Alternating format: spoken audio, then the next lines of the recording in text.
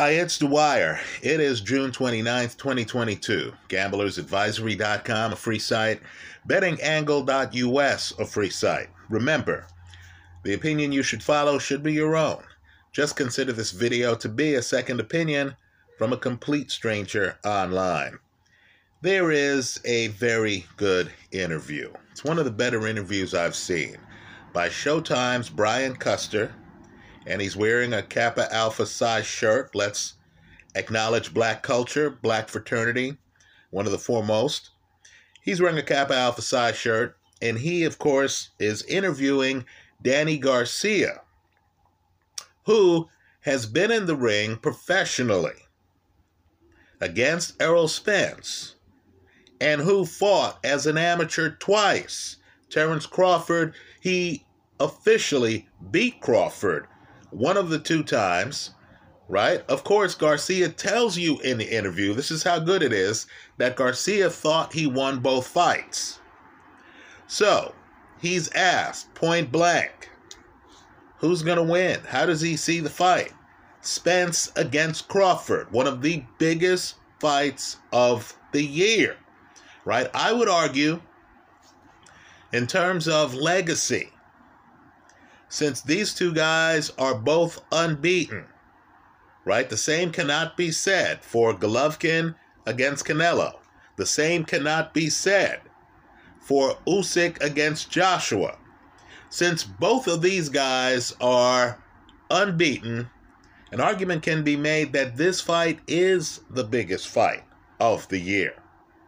So, they ask a guy who himself has been a champion, how does he see the fight playing out? Now, Garcia really helps the viewer here because rather than pick a side, right, he says, oh, it's going to be a great fight, right? He actually tells you about the guys. Now, I prefer watching fights from home, but you miss a lot. Here, he tells you that Spence is the bigger fighter, right? That Spence, according to Garcia, beat him in their fight. Not with power shots, because Garcia points out that if you look at the punch stat numbers, Garcia lands as many power shots as Spence, but with Spence's jab. In other words, Spence is a big guy. Spence knows how to box. Spence's jab is a big tool in his toolbox, right? Garcia feels he lost that fight because of the jab. This is after Garcia, Brian Custer points out that Garcia said at the time of the fight that he felt he was catching Spence at the right time. Now understand, both Spence and Garcia are with Al Haymon. Right? Publicly, people wanted you to believe that the Spence car crash was not a big deal. Right? Here's Danny Garcia, boxing insider, guy who's held belts. Right? Guy who's had big fights. Here's Danny Garcia telling you that he felt that he was catching Spence at the right time. Custer is the person who mentions it. Danny doesn't disagree. So understand, that Spence car crash was big. But Danny concedes he lost the fight because of Spence's jab. So they ask him, well, tell us about Crawford. Right? Compare and contrast Spence and Crawford. And Garcia actually tells you that he feels that Crawford, who's smaller than Spence, is the more talented fighter. Then Garcia corrects himself and calls Crawford the more skilled fighter. Right? Folks, it's a jaw-drop moment. Right? And as good interviewers do, Custer just takes it in stride, right? He wants Danny talking. So, of course, Danny goes further. And Danny points out that Crawford, who he calls right-handed, and if that's true, that's a shock to me. That's a shock to me. But Danny points out that Crawford usually fights left-handed, and that he feels that that's going to take away a big part of Spence's game.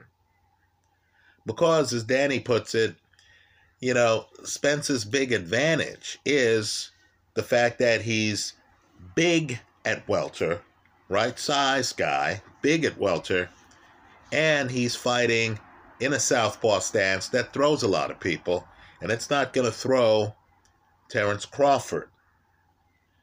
Right? Just remember that. Danny Garcia fought both guys. He feels Crawford is the more talented guy. So, for the gamblers out there, let's raise a possibility. I'll make a formal video on this fight.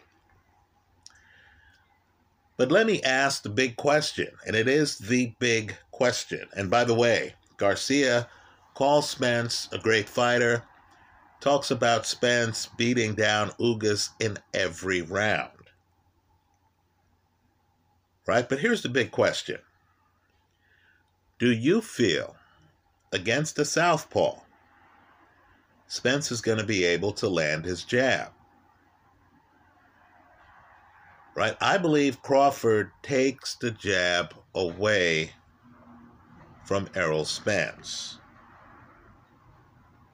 And once he does that, I believe that Crawford's talent advantage, right, his skill advantage, is going to take center stage.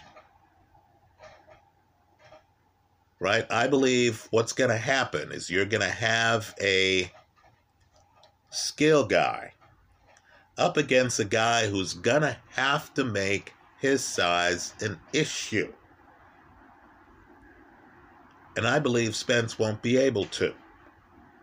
Right? Because at the end of the day, unless you're talking about very different weight classes, right? A welter going up to 168. Unless you're talking about that, at the end of the day, boxing really, for all of its muscle and might, is really a skill sport. The guys at the top are technicians. Even the guys with punches are highly technical. Canelo has great defense, folks. Blessed puncher. Don't get me wrong. But Canelo has great defense, is excellent blocking your shots while he's doling out his, has several punches he can hit you with.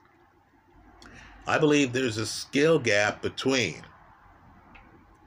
Crawford and Spence.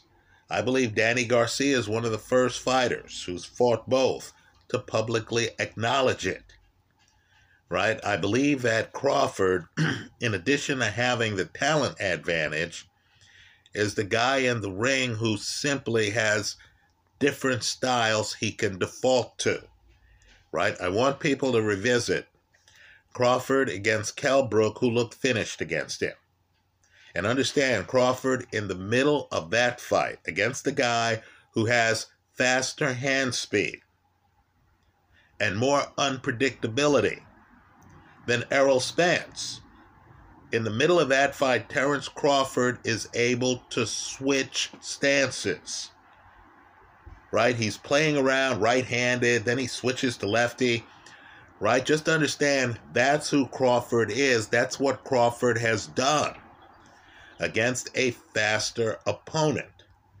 Right? Let me also say, too, that like Ray Leonard, Crawford is widely misunderstood.